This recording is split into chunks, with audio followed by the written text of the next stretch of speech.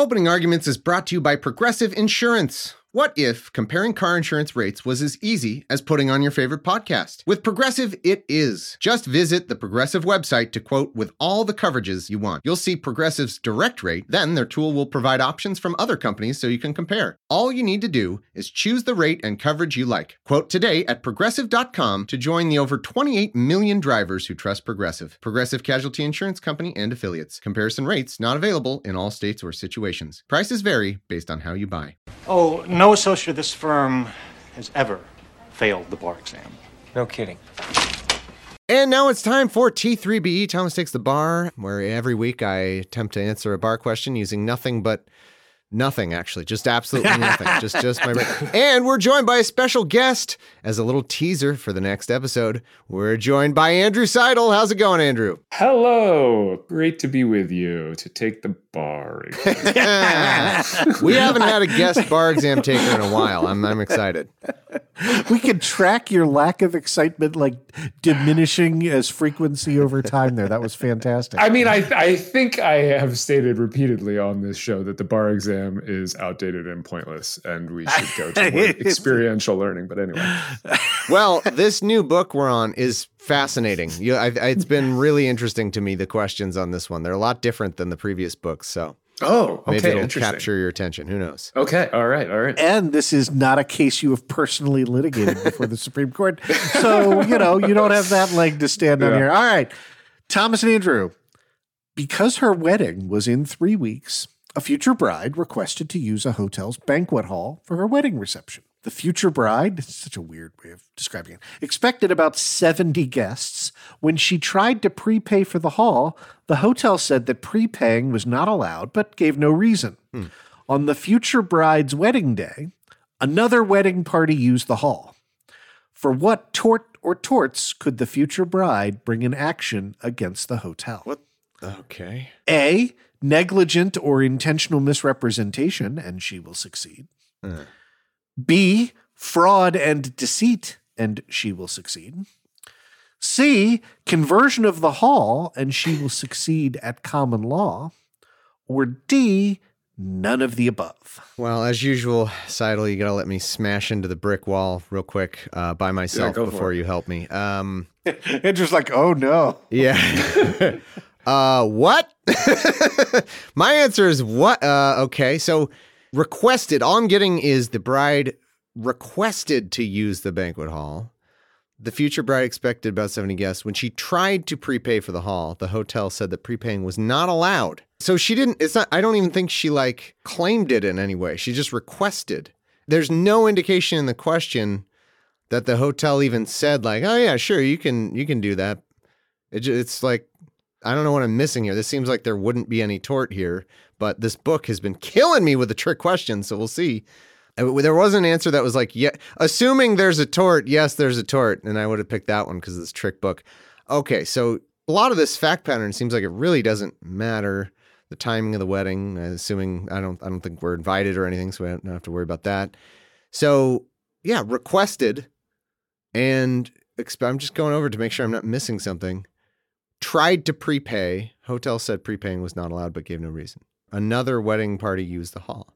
I'm really struggling to see what's going on here. Okay, for what tort or torts could the future bride bring in action against the hotel? I mean, I guess if you're really trying to figure out what could have been against the law here, I don't think we're allowed to imagine a race component and apply that or something, but that would be a hypothetical. If you think there's discrimination going on here, maybe this is a same-sex wedding or something, and the idea is they're just denying it to her for no reason, and it's unfair, and they're saying, oh yeah, no, you can't prepay, and then just letting someone else do it. The only problem with that is they never let her sign up for it or anything, so I don't know. Okay, because it seems like they could easily say, oh no, they came first. They already had it, because there's nowhere that I see that she was guaranteed the wedding hall in any way. So that's what I'm hung up on. But let's see. A, negligent or intentional misrepresentation, and she will succeed. Is that a tort, negligent, or intentional misrepresentation? I mean, maybe that's a shorthand for a tort that would exist in some context, but if that's the entirety of the tort, I feel like if I wear a toupee, I feel like you can't just sue me for intentional misrepresentation. Like, there's got to be more to it than just having done. I want to cut that for the show's intro. That was fantastic. If B, okay, so B, fraud and deceit, and she will succeed. Fraud and deceit. C, conversion of the hall. I'm pretty certain it's not that. And she will succeed at common law. That is, oh boy. Knowing this book, that'll be the bullshit answer that somehow is right, like based on the track record here. Or D, none of the above. God, you just got a book of trick questions, Andrew. It gave me like 2-3 easy ones to start, boosted my confidence, and now we're all trick questions. And now I don't know what to think. Maybe this is incredibly easy and it's D, none of the above. Or because we've had like 3 trick questions in a row, there's probably some crap I'm missing, and I don't know. I can't think. Okay, I don't like A, fraud and fraud? Where was the I don't like it. I mean, okay, conversion of the hall, and she will succeed at common law. You would argue that like but conversion isn't that just when you take stuff or I don't even think I can go for that. I think I have to go for D, none of the above. I don't know. If I was going to narrow it down to 2 answers, I would say fraud is just such an easy catch-all that you normally, I don't know about deceit.